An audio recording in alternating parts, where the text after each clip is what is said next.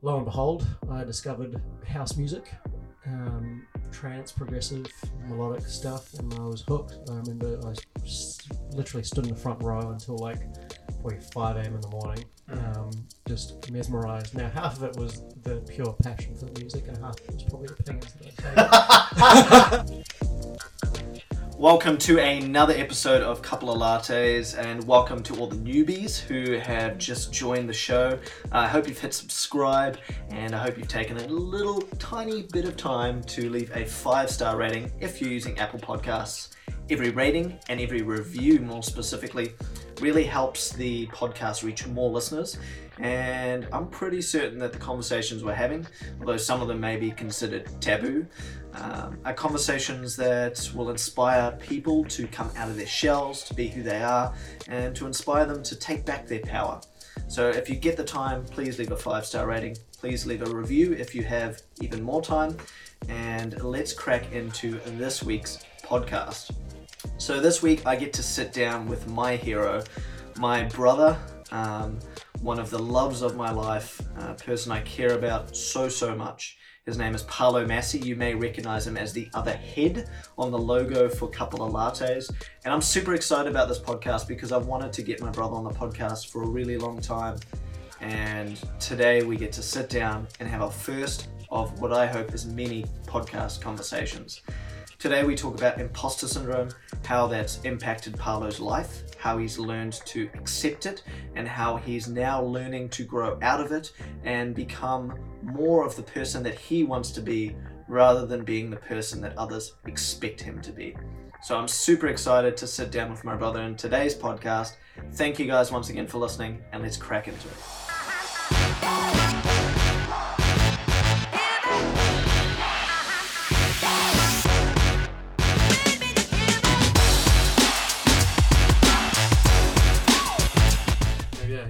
Like this. Yeah, for anyone who's listening to this right now, the podcast setup we have is fantastic. There is a DJI drone bag with a candle in it. Is that a candle? Yeah, it's to weight it down. Weighing it down so that the microphone can stand. It's not like a skinny candle. It's a fat candle. I'm going to take a photo now. I'm remembering. Anyway, hey, you know what's pretty cool about today's podcast, Paolo? What's that? People actually get to meet the other latte on the cover. Alright. Alright. You sound like a radio announcer right now. Have you been on a radio show recently? No. You have. Oh, yeah, no, I actually have. Yes. Okay, so let's crack into it. Obviously, we know who we are because we shared a womb together. Shout out to Mum if you're out there listening. Yeah, it was real nice of you to do that for us. Yeah, thanks, Mum. Thanks for holding us in the womb. But yeah, we spent pretty much our entire lives together in some capacity because we're twins, and apparently twins are connected by the brain. I don't know if that's true or not. Yeah, we're both fairly special individuals. So. But for people listening, wondering who this other face on the cup, on the logo of the Couple of Lattes podcast is, aka Paolo. Me. Yeah, let's pretend you've just jumped in the elevator and someone's like, "Hey, who are you, guy?" Don't fart. Okay, let's tell people who's Paolo. I am Jacques' brother. It's a pretty broad question. Well, let's talk about like the basics, like, you know, where you grew up, what you did in your early days, what were kind of the big highlights and lowlights, and who you are now, like what you do with your life and the things you're passionate about. All right, so you want my life story? Yeah, in an elevator pitch. In an elevator pitch, all right. So can we do it like in a boardroom style with some PowerPoints? Look, no one can see the PowerPoints, okay. Mate. Well, you've probably heard the life story spiel before if you're an avid listener of the Couple of Lattes podcast. I'm sure Jacques' been through it. But for those of you who don't and who are just meeting me, we were born in South Africa, Johannesburg. And we are the son of a Portuguese national. So we're half Portuguese. He was our biological father. We grew up between Portugal and South Africa, mainly South Africa. Spent a bit of time in Portugal, going to school there a bit. And we immigrated to New Zealand when we were, how old were we? Probably about 10, I think.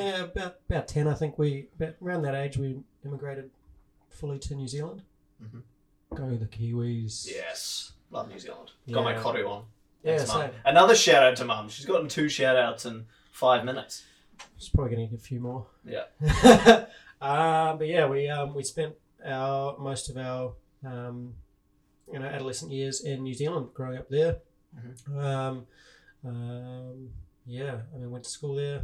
Let's fast forward to, I guess, one of the first big choices you made to move to Australia. Why did that come about? Man, And what were the kind of fuck ups and the opportunities that presented themselves there? Because I was treading water big time. Like, I went through school, never applied myself. I didn't fit in all that well. It was always, I think it was because we moved around so much when we were younger. I never really felt like I fit in with any one group of people.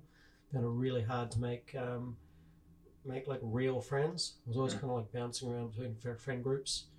So I never really had like a solid network of people to fall back on. And I wasn't actually that close with you either at that time. No, we drifted apart quite substantially when I went to them. Actually, in high school, really. Yeah, in high school. I think that was my fault. I thought I was way too cool. I think it was both of our faults in some capacity. Yeah. I remember actually one time you were with that cool clique and they were like running around tackling people in the field and drawing dicks on their faces. I'm pretty sure I got tackled and got a dick drawn on my face. Yeah. Yeah, we were fucking... Kids are so shit. Yeah, man. I'm not embarrassed, but I was like looking back at that, I'm like, fuck, man, I was such an ass. I think a lot of people will look back on when they were a child and they're like, wow, like I was really mean to a lot of people. And it's just this fact that we don't understand each other's feelings. You know what? Actually, like I don't regret many things, but there is one moment that I think about a lot, which I do regret. And it was actually it was you and I'd been invited around to this guy's house. I think his name was Shane. And you'd asked if you could come with, and you had got in the shower to get ready, and I thought I was too cool, so I fucking left. Really? Yeah, while you were getting ready. And I left, and I went there by myself and ditched you.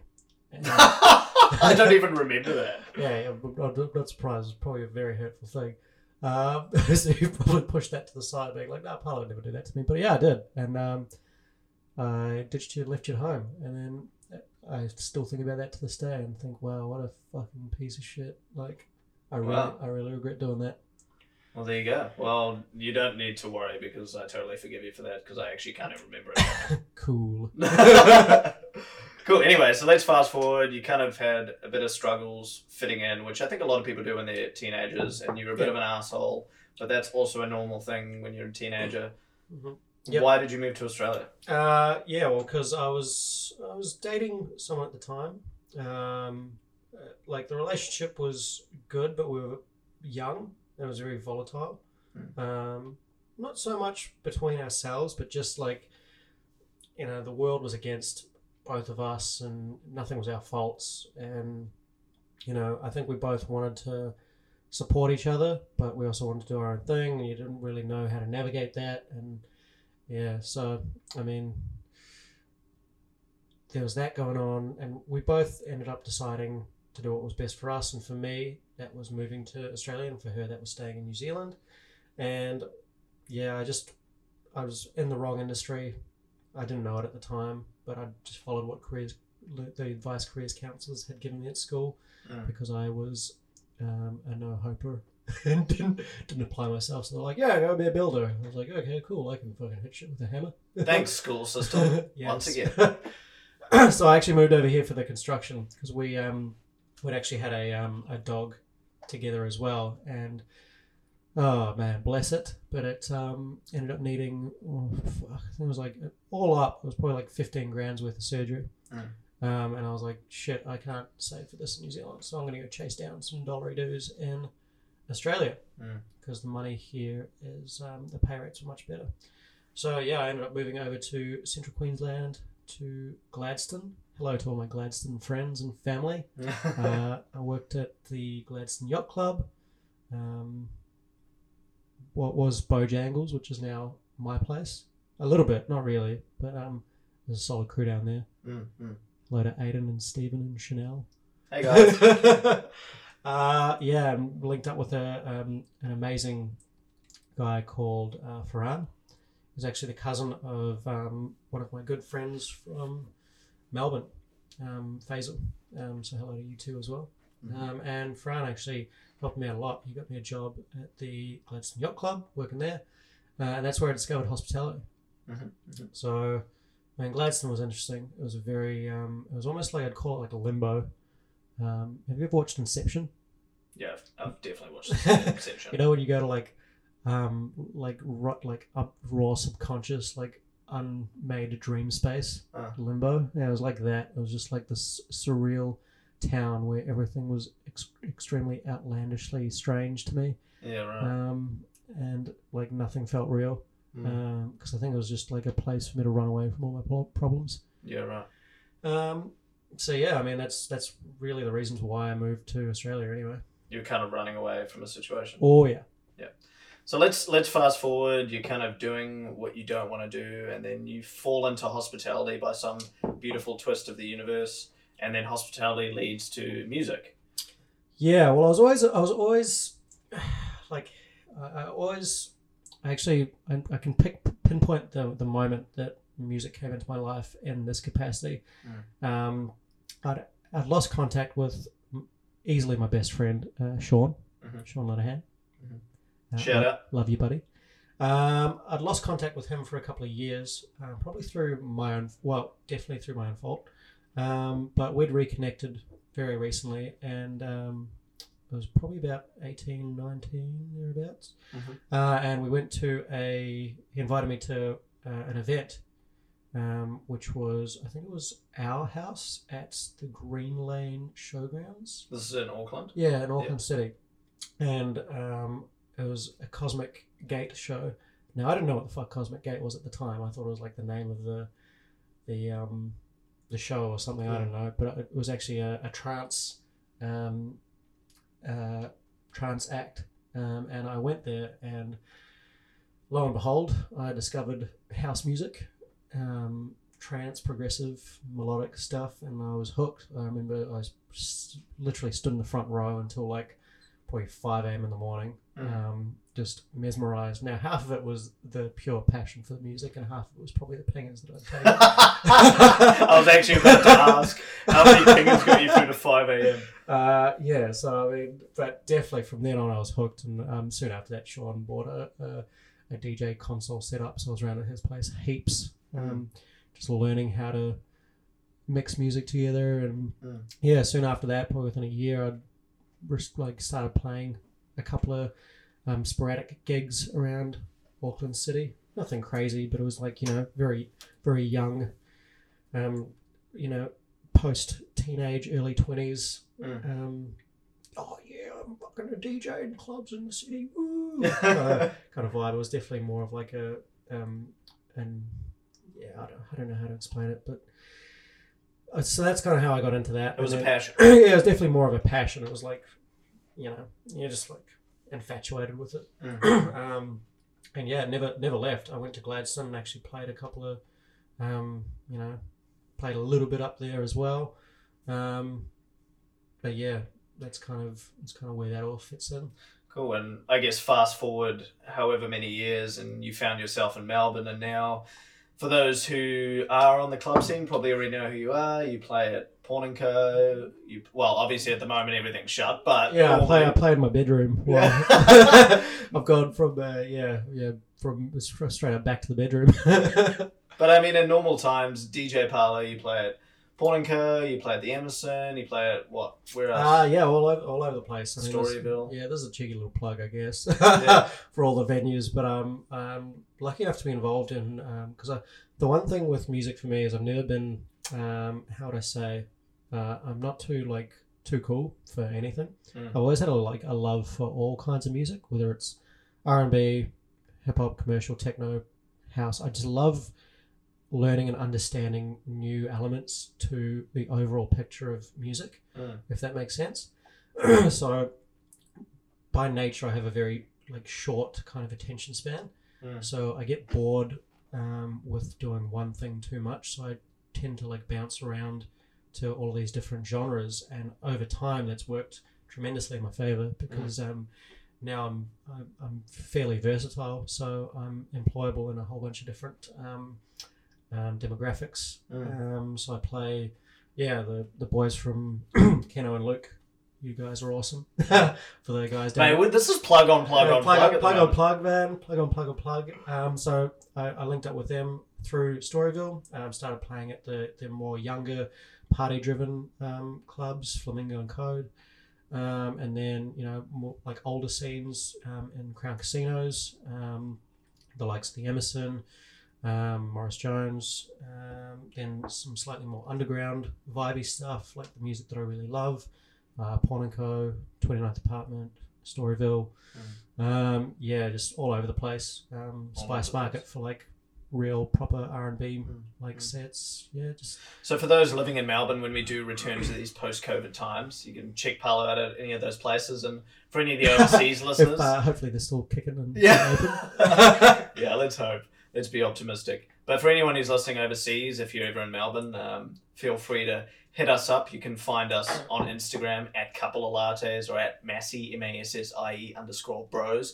And we can we can show you where Paolo plays and you can have a good time. But let's kind of move on to... Well, if you don't mind, I'd actually kind of like to just go back to how I kind of moved to Melbourne.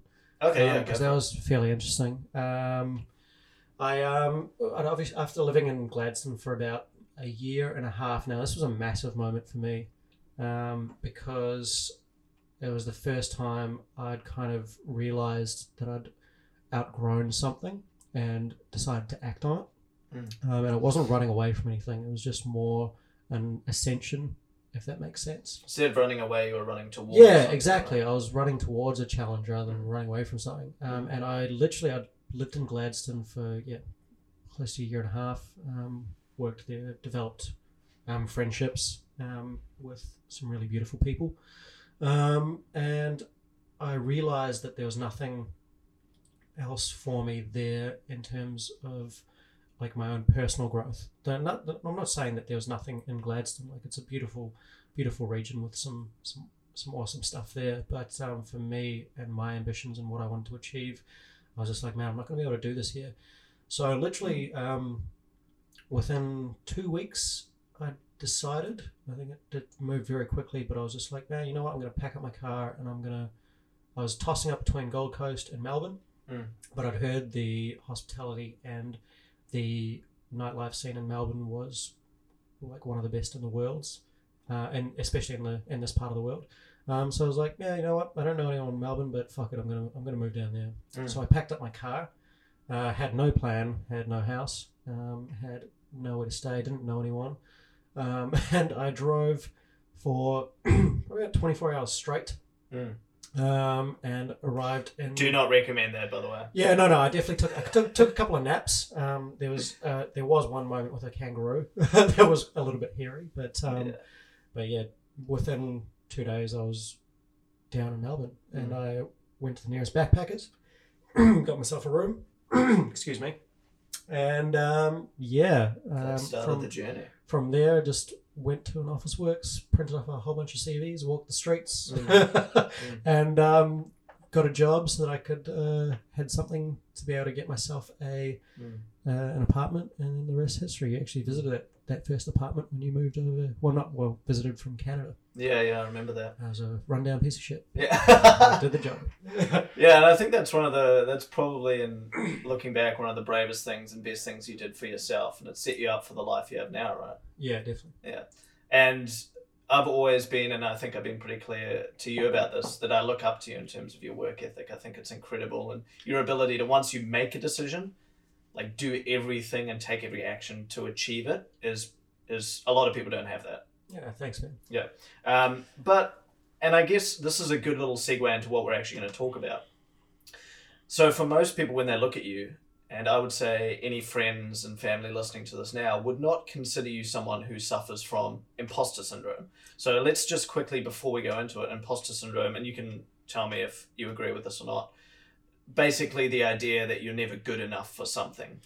Yeah, it's the idea that you're not good enough. That you're kind of, you feel like you're a fraud in a way, but even it doesn't matter how talented or how good you are at something, you're always kind of waiting for someone to call you out and be like, oh man, fucking you shit, that's not how you do something. You know, it's just kind of it's the idea that you have that other people think that you're not good enough or you are full of shit, if that makes sense in layman's terms.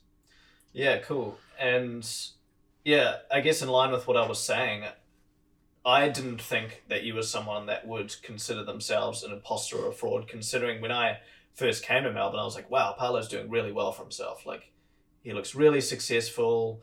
He's got a good connection. And I think for a lot of people looking from the outside in, they wouldn't have seen that. So let's dive deep now that we kind of have an understanding of imposter syndrome. First of all, is this something that you've suffered with in the past and in fact you're still working through now?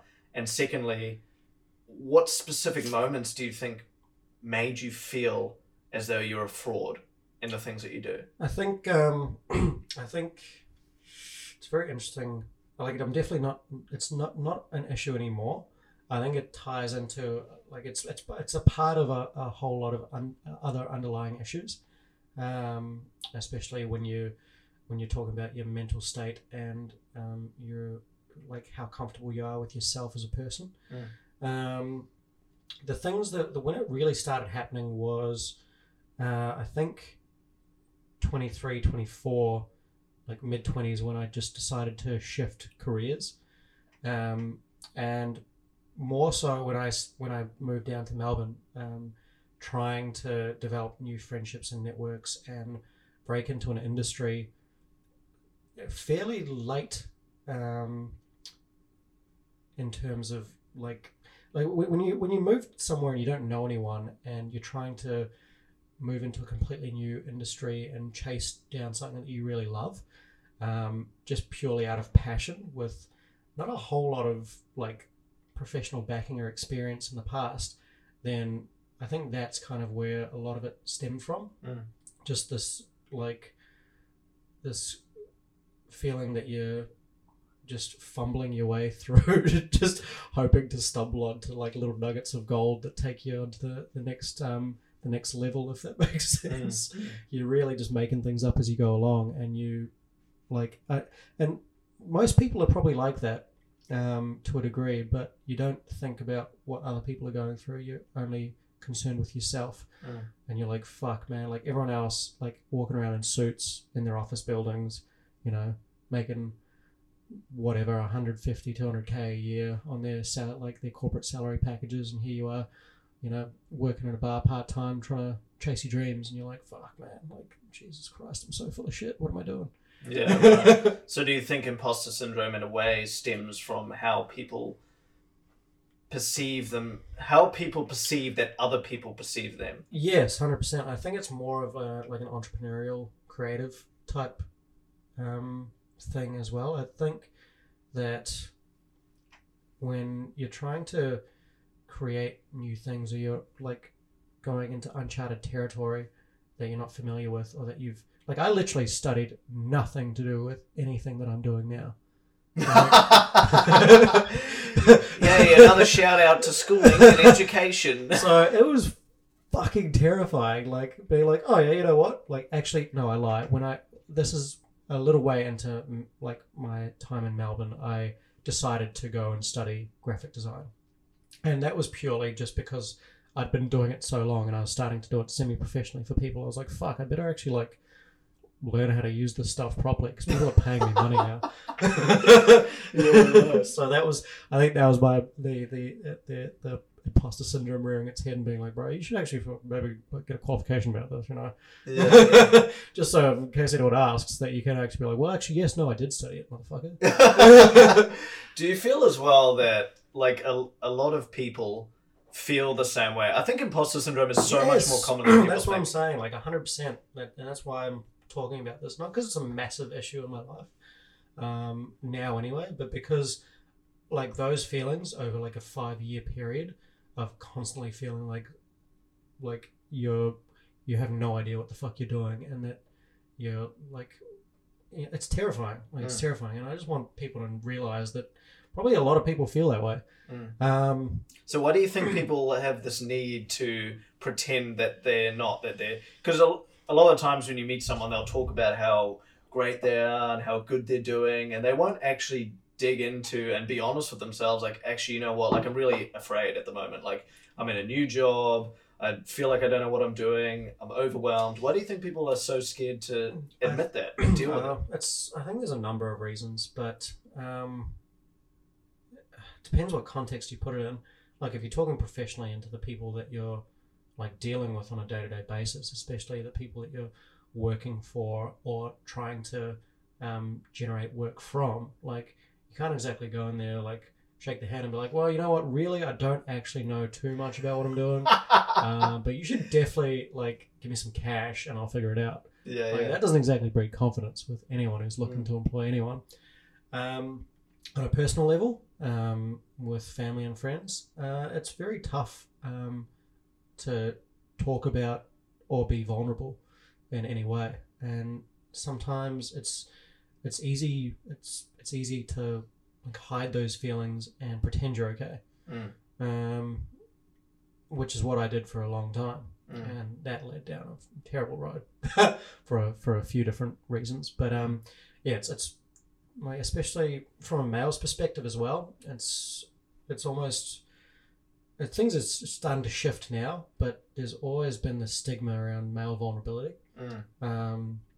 Like you're almost conditioned to feel like you need to be strong and powerful, and nothing, like everything is water off the duck's back. It just bounces off you, like, you know. Yeah, there's an expectation that you don't feel vulnerable and you don't feel as though you are weak at any time. You're just a big, powerful man. You ever seen that meme of that like dog just sitting there on a chair and he's like sipping some coffee and it's just like everything is fine but the house is on fire around him? That's literally what I felt like for years. I guess that's imposter syndrome, right? Like externally people see like you look fine, but internally you're just telling yourself that you're not good enough. House on fire, baby. Yeah, house on fire. Okay, moving on, I guess one of the things that intrigues me about people who suffer from imposter syndrome or any sort of self-doubt is I feel like a lot of it stems from a much earlier place in childhood. So do you think that's true for you? And if so, what do you think it was about childhood that set you down a path of doubting yourself and your strength and your not being able to admit to vulnerabilities and work through them? Yeah, so I mean, 100%, I think it definitely stems from, well, me personally, yes, it stems from my childhood, our childhood. We didn't really have a very strong male role model in our lives. Our father was very abusive, and we lived through a very volatile upbringing. When my mother did have the courage to make a move to get us away and out of that environment. We're already, 11 years old. So, I mean, we'd already gone through this period of, psychological and mental development. So that was kind of the norm for us. And there wasn't a lot of, it was a very oppressive environment to grow up. And, everything was wrong. Like, you're always being punished. You're always being, like anything you did, no matter what it was, like simple or complex, as a child growing up, there was never a lot of positivity. So you always kind of felt like every move you were making was wrong in a way. So it was very tough to figure out or, have the encouragement or confidence to try new things or step outside of that kind of realm and be confident and, certain about what you're doing. Especially growing up into later years, my mother did eventually remarry to our stepfather, well, our father now, Neil. Shout out. No. But like I can understand his role, especially coming into a family, and trying to provide support, to someone who has two children, twins especially, and I can understand he must have felt. A little bit like an imposter too, right? Yeah, I know, exactly, 100%. Can you imagine how tough it would be for anyone trying to become someone else's father? Like, that must be incredibly challenging. So, I mean, the strength, or that kind of, well, how would you say it? Like that, the genuine, I'm not too sure how to word this. That genuine connection that a son would have with his real father, who was, there through those adolescent years, I'd imagine would be very different. I wouldn't know either of them. I wouldn't know what that's like anyway. But I'd imagine that'd be very different to the connection that you'd develop over these years with someone who was now just coming into your life. Even though you're trying to build those relationships, I imagine it's a very different dynamic. I mean, like a biological father would have had over a decade of getting to know someone, exactly. And then a new person comes into your life. You've still got to take years to get used exactly. to them. And by that stage, I guess the damage is kind of done. Yeah, exactly. You're meeting them when you're 12 years old, so you're like, oh, hey, my name's Paolo. Oh, hello, my name's Neil. Fantastic, yes. Should we have a cup of tea or something? How do we do this? So that was like, obviously now we're very close. But at that time, especially growing into your teenage years and being a moody little fucking shit. Moody little shit as well. Like, it's incredibly challenging, for either party to build that relationship. So there was never really a strong, supportive, male figure, in any respect. So that, definitely, and I didn't see it at the time. But that definitely, looking back now, played probably the biggest part to anything that I've had to deal with later on in life. It was a big contributor to the imposter syndrome, and then subsequent bouts of depression and anxiety, etc., etc. Right? Yeah, 100%. And obviously, it's the root cause of a lot of the what I feel are the negative qualities that I've kind of developed over the years. But that you're now a testament to yourself and your strength, learning to change and learning to accept and move forward, right? Yeah, I mean, I think accept is the key word there, because before I was able to accept, it was more a blame game, and like this, I was like hiding from myself in a way. That's the ego, right? It likes to blame and allow you to still be comfortable because it's uncomfortable to accept responsibility. Yeah, man, 100%. Like, I was always like, because I always put myself on this pedestal in a way that I was a good person. I wouldn't do anything bad. I wouldn't hurt anyone. But man, I was looking back, I did some terrible things to people.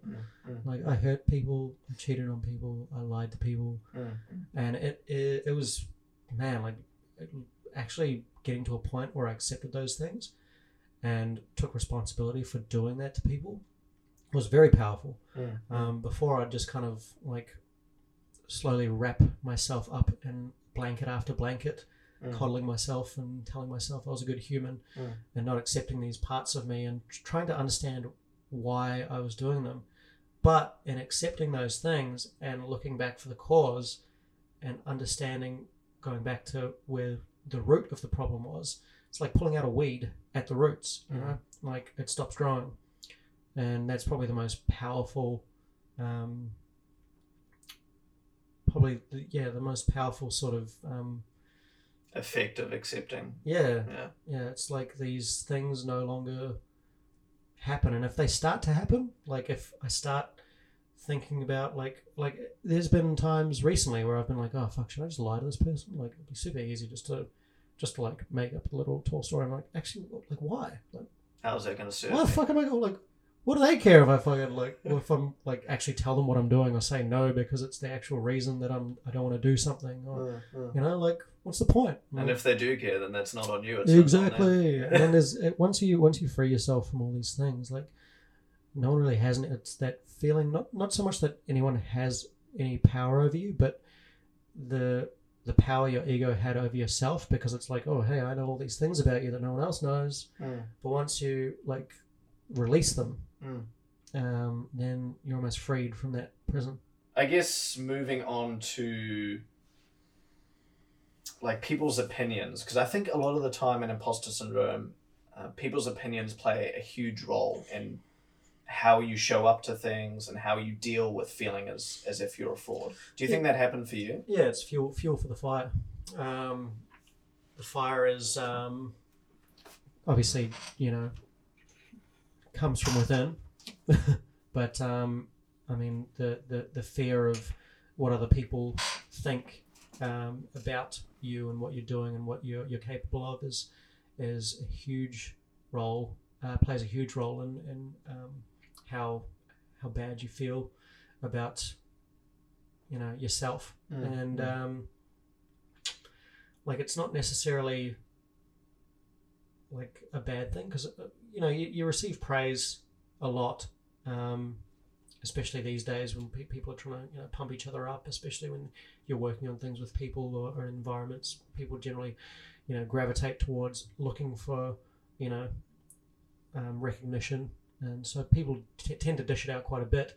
But it's more when you receive criticism or negative feedback that you tend to like latch onto it, and it kind of like you latch onto it and you turn it into something much bigger and scarier than it actually is.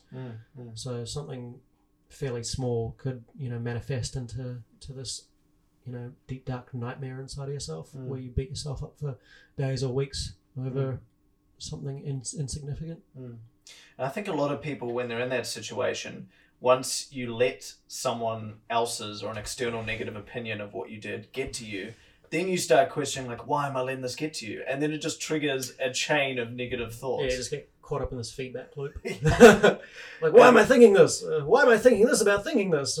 Why am I thinking this about thinking this about thinking this? Oh, I'm such a terrible human.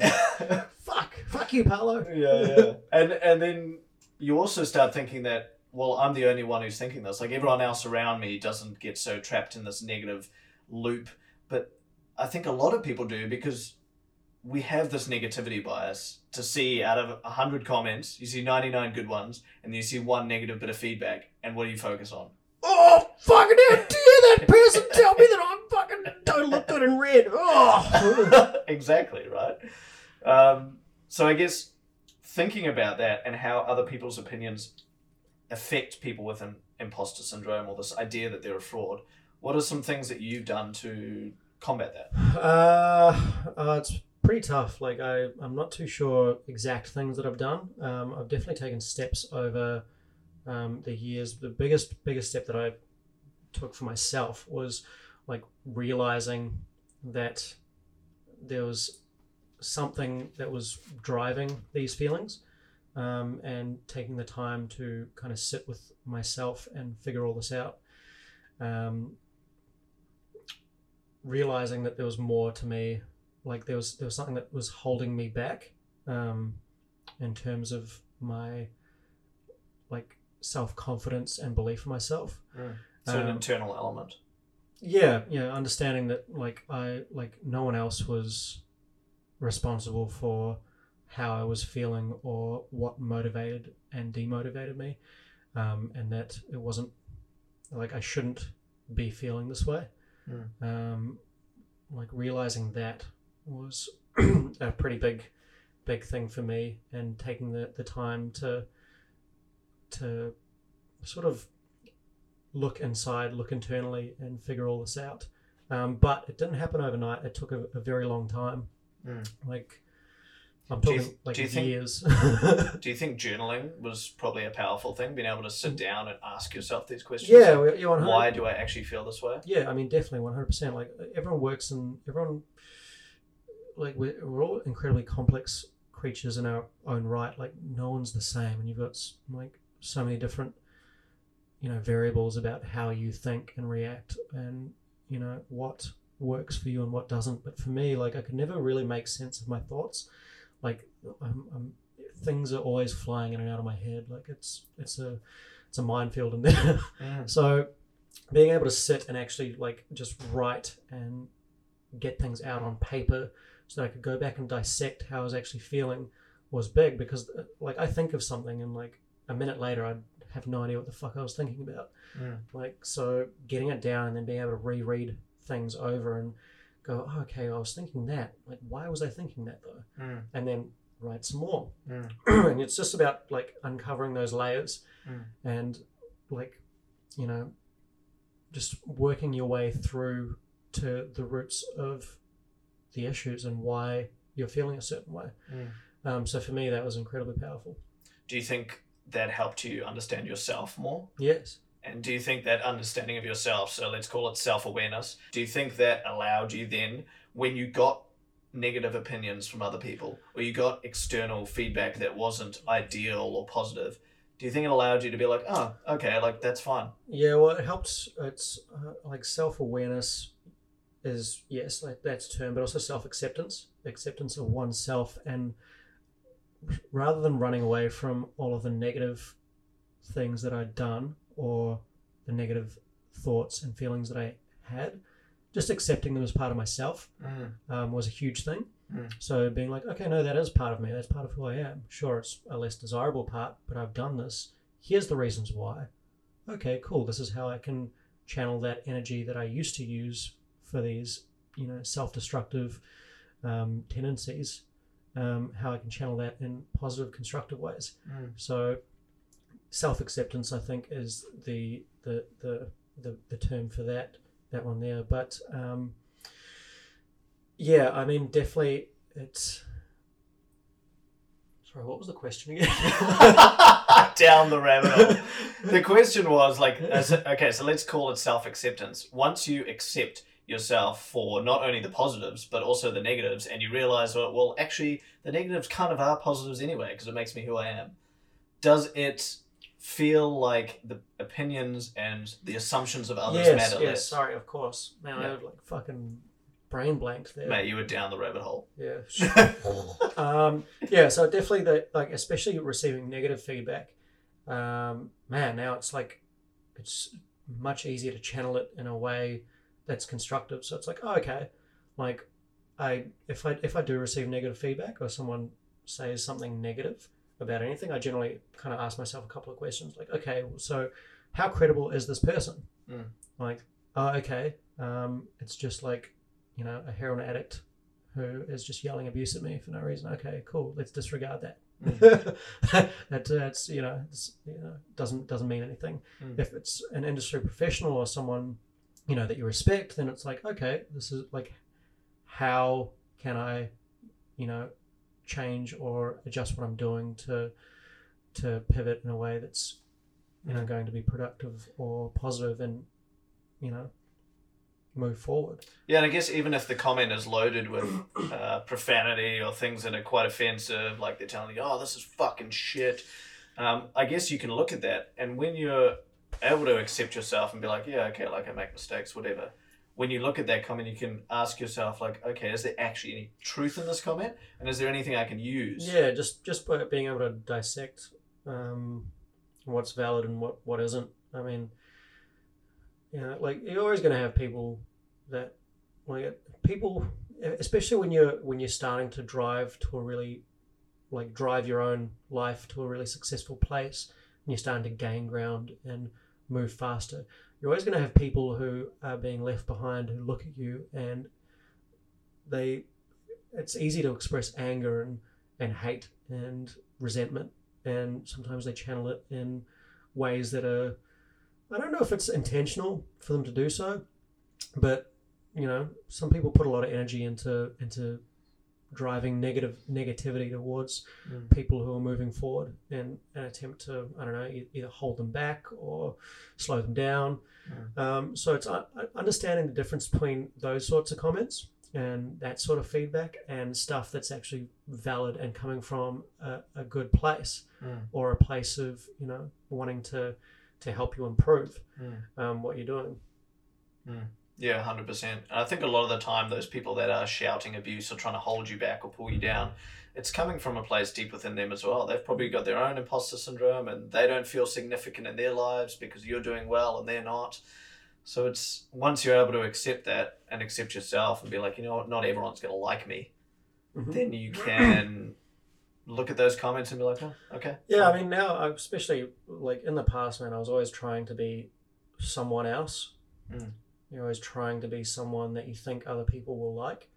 And you're always trying to be someone that, you know, is palatable for everyone. Everyone's going to like that guy, you know. It's not me, but I'm going to pretend to be this person because everyone's going to like him. And sure enough, man, like, not everyone likes that person anyway. So it's just this paradox of, you know, it doesn't matter what you do or who you try to pretend to be. There's always going to be people that don't like whoever the fuck you're trying to be. So like, why pretend to be someone else? Just be yourself. Like, people aren't going to like that person. Some people aren't, and that's okay. Like, man, if you don't like me, that's okay. That's cool. Like, maybe just fucking unfollow me and stop talking to me. And do you think that realization helped you, I guess, get past imposter syndrome and feel like you're less of a fraud? Yeah, man. I mean, 100%. I was always terrified to put myself in more kind of public settings. Like, I was always afraid to put myself on a pedestal and promote myself as myself, if that makes sense. You know, put myself in uncomfortable situations where I'd be exposed to new people, new things.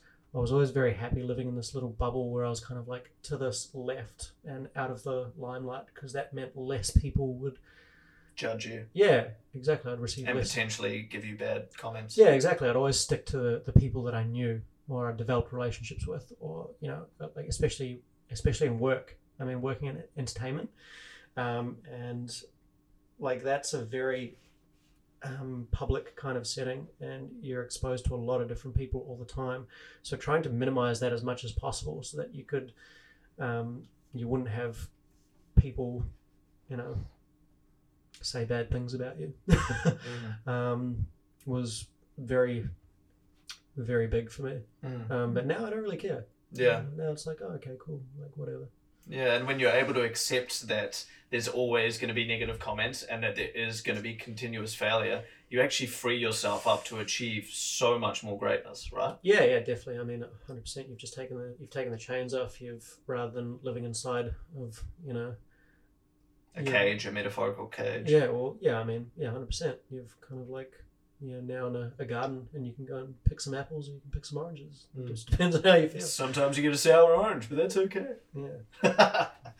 And I guess kind of shifting a little bit, how do you think imposter syndrome affected your relationships with self and with others? I hated myself for a very long time. And how did that reflect on others? Well, I mean, yeah, very negatively. For a long time, I hated like everything about myself, from my parents to, you know, like how I was as a person, to, you know, the things that I would do, the way I would act towards people, or, you know, I'd look in the mirror and I'd kind of like, I wouldn't see myself, I'd see past myself, if that makes sense. Like, I wouldn't want to see myself. It's very hard to describe that kind of relationship, especially now, like looking back, like being like, fuck, man, like I was pretty broken. But yeah, it was very, very bad relationship with myself, and that, like, it's hard to say, but it really spilled over into every aspect of my life, and family, friends, relationships. I always used to think that, you know, friendships wouldn't work and relationships wouldn't work because it was the other person's fault. And who knows, to a degree it might have been. Like, they might have been dealing with their own shit, and then together we came and, you know, combined all of our bad shit and created a clusterfuck of terrible shit. But that's besides the point. I mean, the majority of the time, looking back, like, things would fail, relationships, friendships would break down because I wanted them to break down. Because I was sabotaging myself. You felt you weren't worthy? Yeah, dude. I was just like, wow, this person's amazing. Time to cut that tie. Hey, snip, snip. But it wasn't like it was incredibly like a really underhanded, conniving way of doing it. I didn't realize I was doing it. And I didn't realize, but I was manipulating people into, taking the blame for you in a way? Yeah, taking the blame, but also manipulating them into a corner where they kind of have no choice but to, start acting in a certain way towards me, which would give me the opportunity to be like, oh, well, fuck, this is your fault, I'm out. So, like, understanding those like that was incredibly sad, but very powerful. Like, I fucked up heaps of relationships with really amazing people. Like really good humans. But it's good now because of, like, now I'm growing some really amazing relationships with some really amazing people. So the coin's like flipped. And do you think that's a testament to your ability now that you've accepted yourself to take responsibility for your own actions? Yeah, definitely. I mean, there's nothing, like, I surround myself with the people that I want to surround myself with now, and I'm very selective. I wouldn't say selective, but I'm like, if someone's not on the same wavelength, then it's much easier to, not be a dick, but also not, create an environment where we both have the opportunity to, drag each other down. Not by anyone's fault, but just because, like, I can see that, like, our energies or our motivations or our values aren't lined up. There's no point trying to, smash your head into a brick wall to break through it, if that makes sense. Like, people are people, and some people just don't, connect, and that's fine. But in the past, I digress. Going backwards, especially, on that point, I was completely the opposite. I would surround myself with people who this wasn't intentional, by the way. Like, looking back, I've been able to figure this out, that I would surround myself with people who I knew were more fucked up than me, because that made me feel better about myself and like I was normal. So I'd be like, oh, that person's like suffering from severe psychological issues and clearly has some heavy shit going on. Let's be friends. Because I'm going to feel a lot more normal about myself and my issues. Which is a terrible thing. Like, it's fucking horrific. But, people who are going through hardships tend to gravitate towards one another, and it's a very destructive loop, because then they can feed upon each other and pass blame to everyone but themselves, and shit. It's just a downward spiral. Yeah, right? exactly. And I was very much caught up in that. So what were some of the turning points that made you realize and like snap out of that downward spiral that you were in? Because obviously there wasn't just one main thing that happened, but what was some of the big turning points for you? Well, it happened over, like I said, it happened over a very long period of time. I was always on this like roller coaster of like up and down, like realizing things weren't right, but also not wanting to put the effort into. Not wanting to take responsibility. Yeah, exactly. It was terrifying to do that. To, like, man, even when you start to like scratch the surface, like you see some things and you're like, whoa, nope, let's close that book. Shut that away, put it in the chest, lock it up, throw away the key, and tuck it under the bed. Yeah. So yeah, I mean, going through that kind of yo-yo over a couple of years, there was a lot of different points that kind of made me revisit it every now and then. But I think the biggest part was, like waking up and just feeling this like numbness in myself. like this numbness towards everything. So, how long ago was this? A couple of years ago. And that started you on the path to Yeah, I mean, freeing yourself from imposter syndrome. It's really scary waking up and realizing you don't give a fuck about your family. Like, that is terrifying. Realizing you don't give a fuck about your family. Like, having a moment of clarity where you literally go, wow, I don't give a fuck about my family. That's not cool. And what about yourself? Did you give a fuck about yourself? Nah, not at all. Not at all. So those were probably the biggest kind of, that was the spark that made me realize, like, okay, holy shit, you gotta, like, something's gotta change. Like, something's not right. You gotta start figuring this out.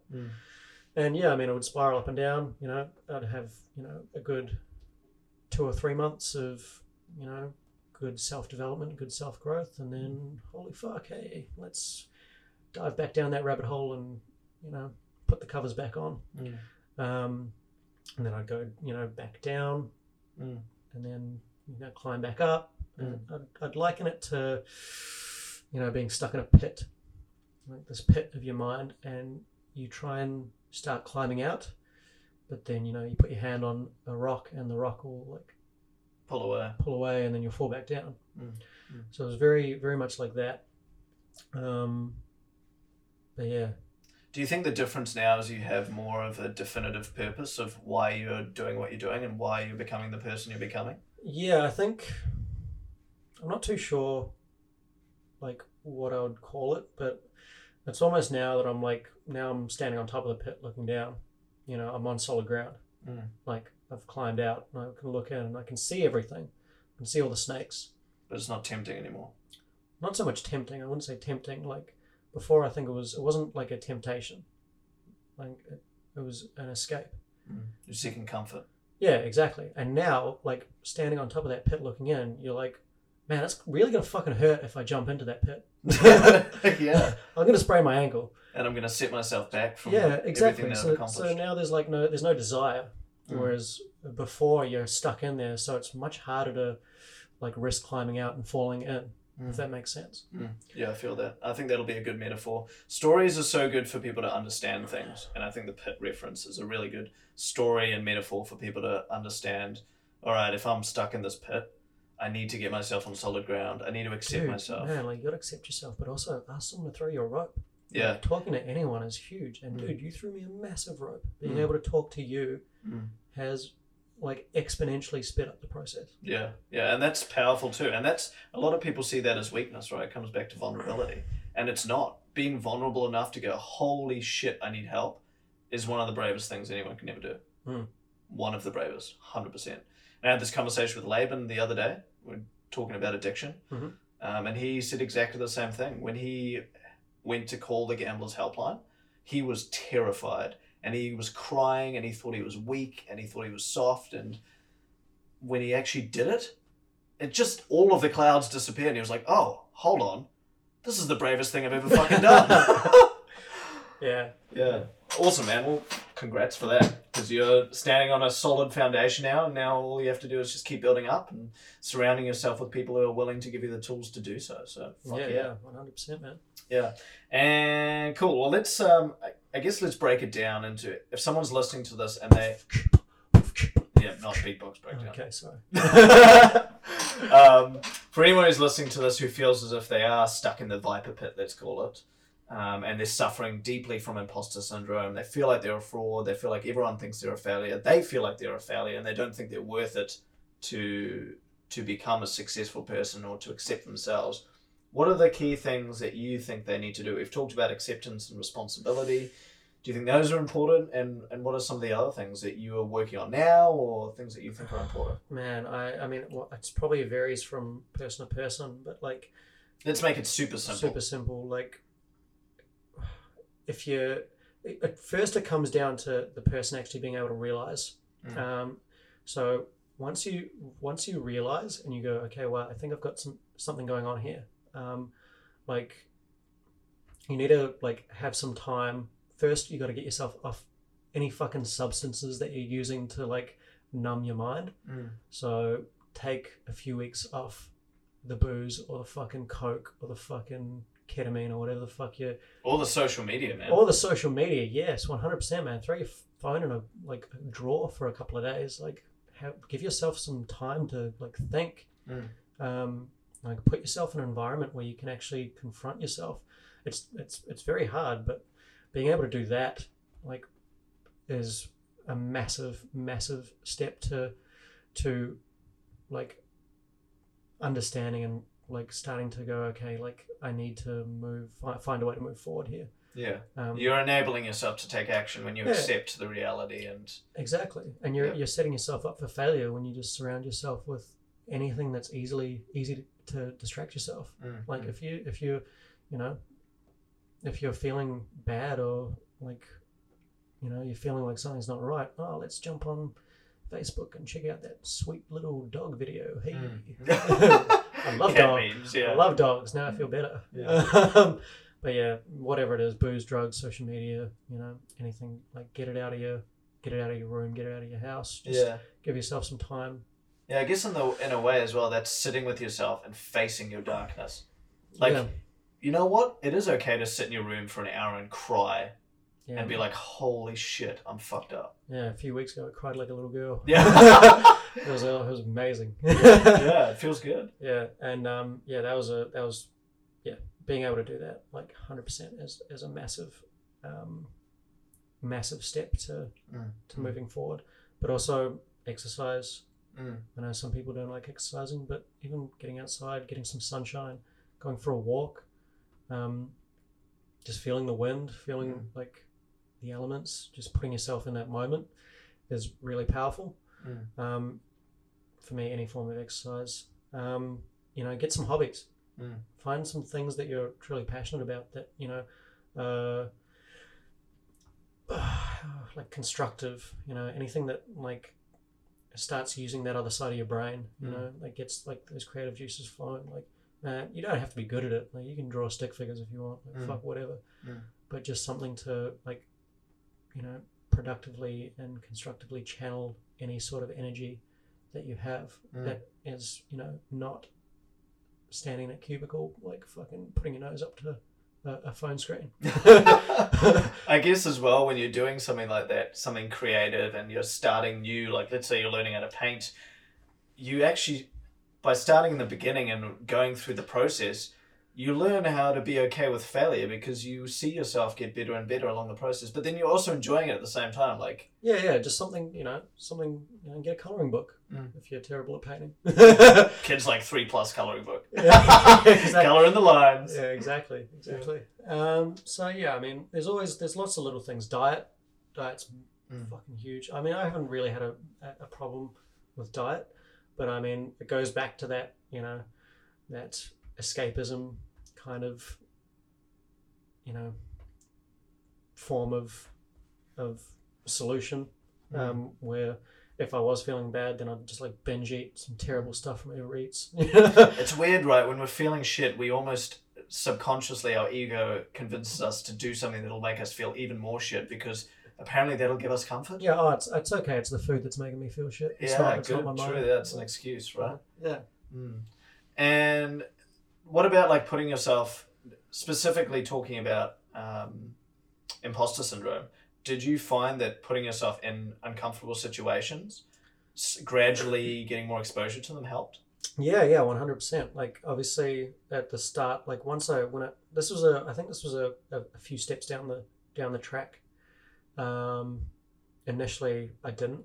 Initially it was still running in the same circles, same situations, setting myself up for failure, but taking small steps on the outside to, figure out what was going on and why I was doing those things. But once, you start, experiencing this personal growth, then you realize that you need to take yourself out of the situations that you've been putting yourself in. So I started looking for much more uncomfortable situations to put myself in. So things that, previously I'd told myself that I was not good enough to accomplish or not good enough to take on, or responsibilities that were too big, I'd just be like, yeah, fuck it, let's give it a go. And then if I, was finding it difficult, it's pretty easy to ask for help.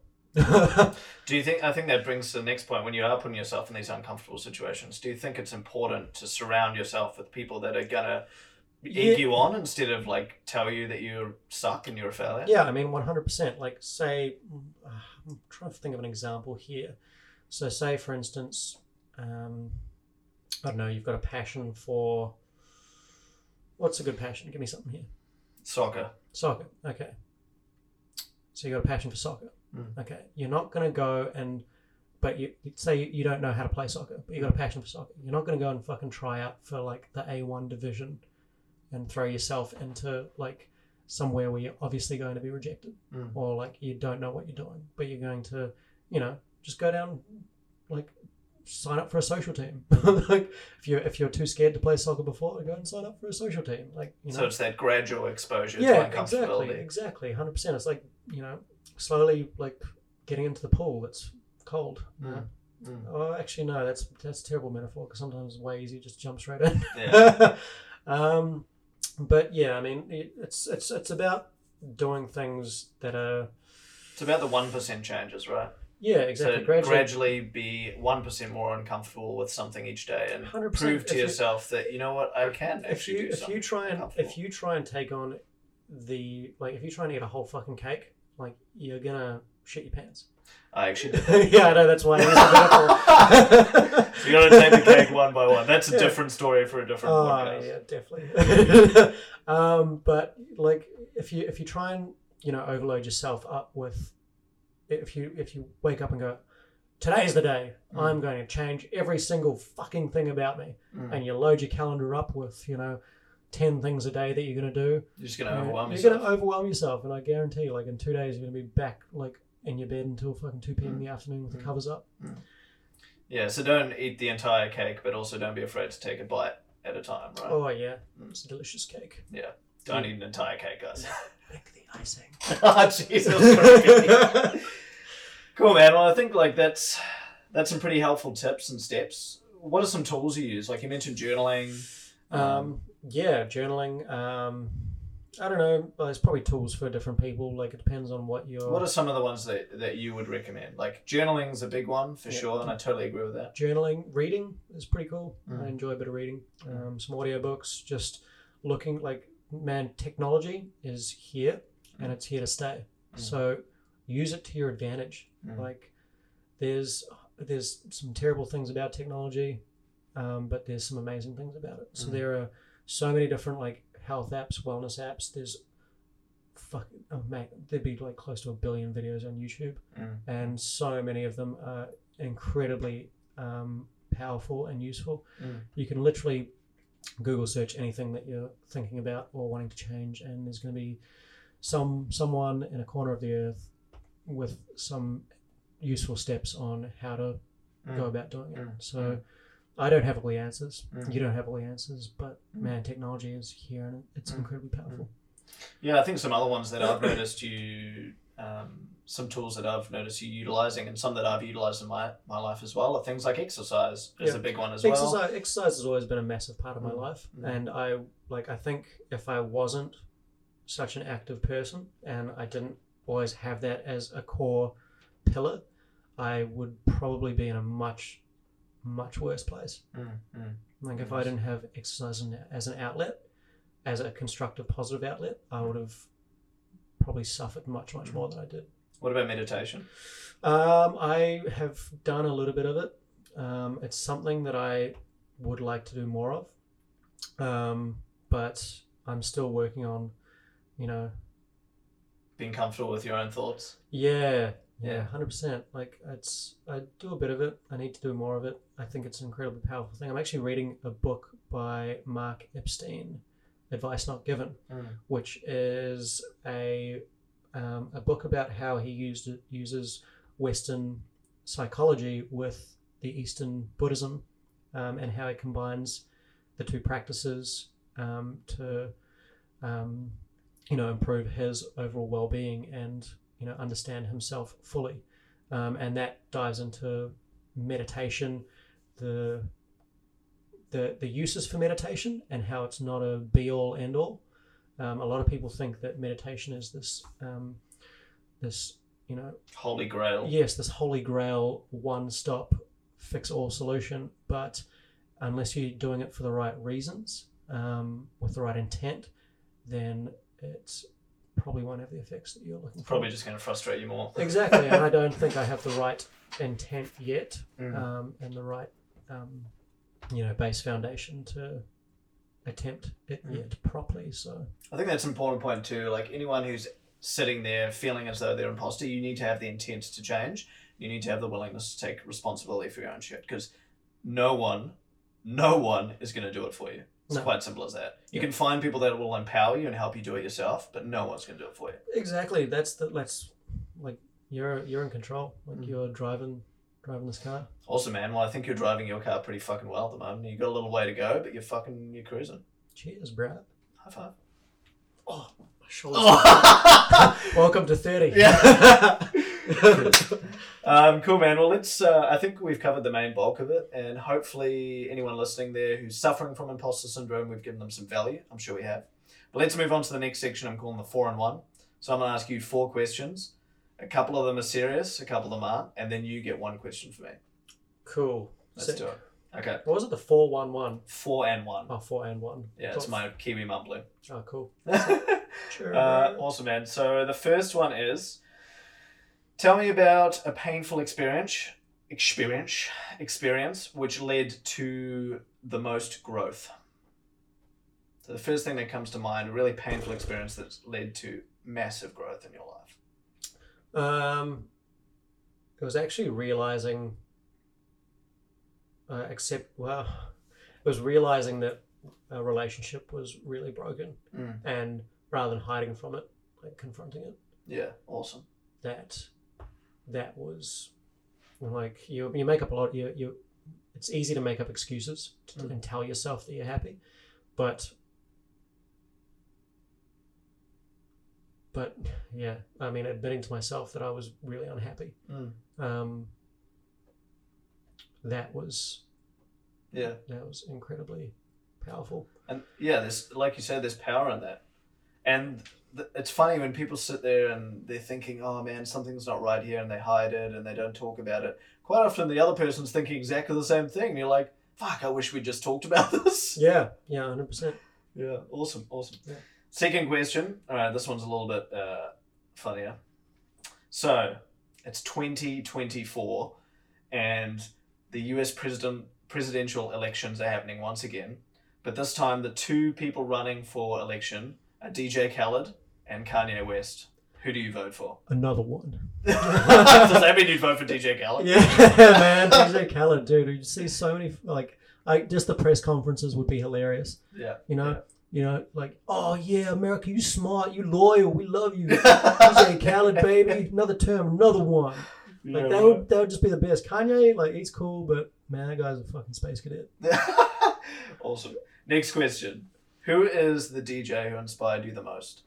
The DJ that inspired me the most? You can only pick one. Oh, fuck, man. Honestly, DJ Sean Linehan. Hey, another shout out, mate. Man, that guy, like, he has done more for me than he realizes. He is literally, like, you're my brother, but he is also, he's your brother too. He's my brother in another sense. Like, awesome. He's family. Wicked. Okay, and this one's a little bit harder. What is the number one focus for you over the next 5 years? That's incredibly tough. It depends on how long these lockdowns last, I guess. Let's presume they're over the last 5 years. What's the number one focus? I don't think it really matters either. I don't, honestly, shit. This one's actually pretty tough. I've got a lot of different focuses, but I think the main focus, the overarching theme between all of the different projects and things that I would like to do and achieve is to approach them with empathy, understanding, and a sense of perspective. So I think that's the biggest focus for me, is being able to approach everyone in every situation with that sort of mindset, so that nothing is reactive or confrontational, and like when it doesn't need to be, like, so I can really, properly understand people. To be more understanding, more empathetic, and to be more proactive about your life. Really. Yeah, 100%. Awesome, dude. Well, you get one question for me. Okay. Well, I might be a little bit cheeky here and expand this a little bit. But what are 5 things that? Oh God! I did one question into 5. No. Well, it's.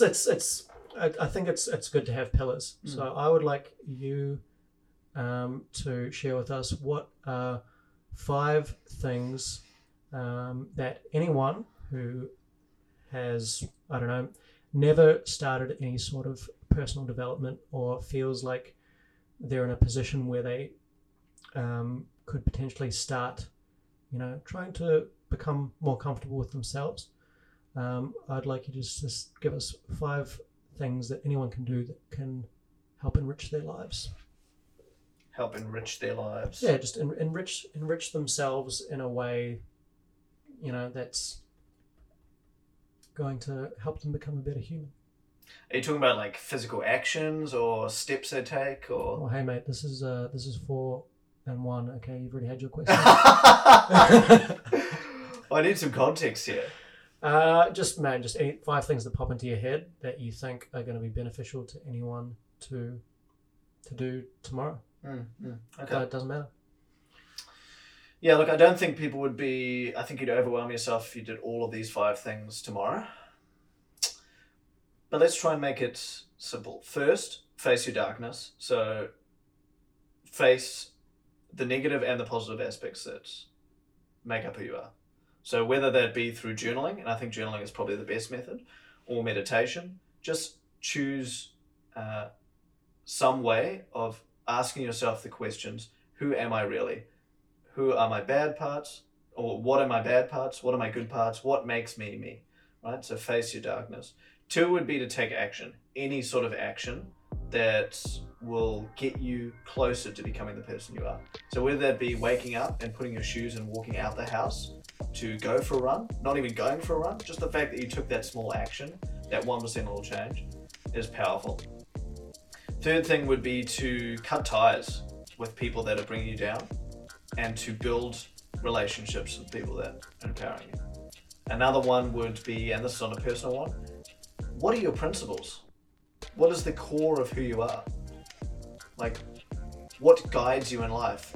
What guides you shouldn't be familial ties, what your family thinks you should do, what work thinks you should do, what the external thinks you should do. What do you think you should do each day? So create a set of principles for yourself. So that's 4, was it? Yeah, that's 4. And the 5th one is to just lead with love. There's 2 things that control everything in the world, love and fear. Either you choose to lead with love, so you choose to be empathetic, accepting, focus on the things you can be grateful for, focus on the beautiful things in the world, focus on the things you can control, being proactive, or you choose to lead with fear and create doubt around yourself, focus on the negative aspects in life, complain all the time, make excuses. The decision is yours, so choose to lead with love. So that's probably the 5 things. Oh, well, I love you, mate. Oh, cute. I love you too. Thanks heaps for doing this. I think that's the end of the podcast, and we've gone for a wee while. But yeah, man, I think you're on an amazing path, and I'm super proud of you. I think this is a really brave thing you've done. You've been umming and ahhing about doing a podcast for a while, so this is, in my eyes, a pretty big step for you. Oh, shucks. Serious. And for anyone out there who's trying to get a hold of you in particular, obviously they know that we run our own company together, Massy Bros, which is on Instagram at MASSIE_BROS. But if anyone wants to get in touch with you in particular and just share their story or just talk, where's the best place for them to get in touch? Man, honestly, probably if you're familiar with Massy Bros, then you can definitely ask for me on the messenger through the portals there. Otherwise, I'm on Instagram, Hello Massy. How do you spell that for people who don't know? So I've actually, because I'm a DJ, I've dropped one of the S's from Massy, so it's M-A-S-I-E, so it's P-A-U-L-O-M-A-S-I-E, and the only reason I did that is because the logo looked better with one S.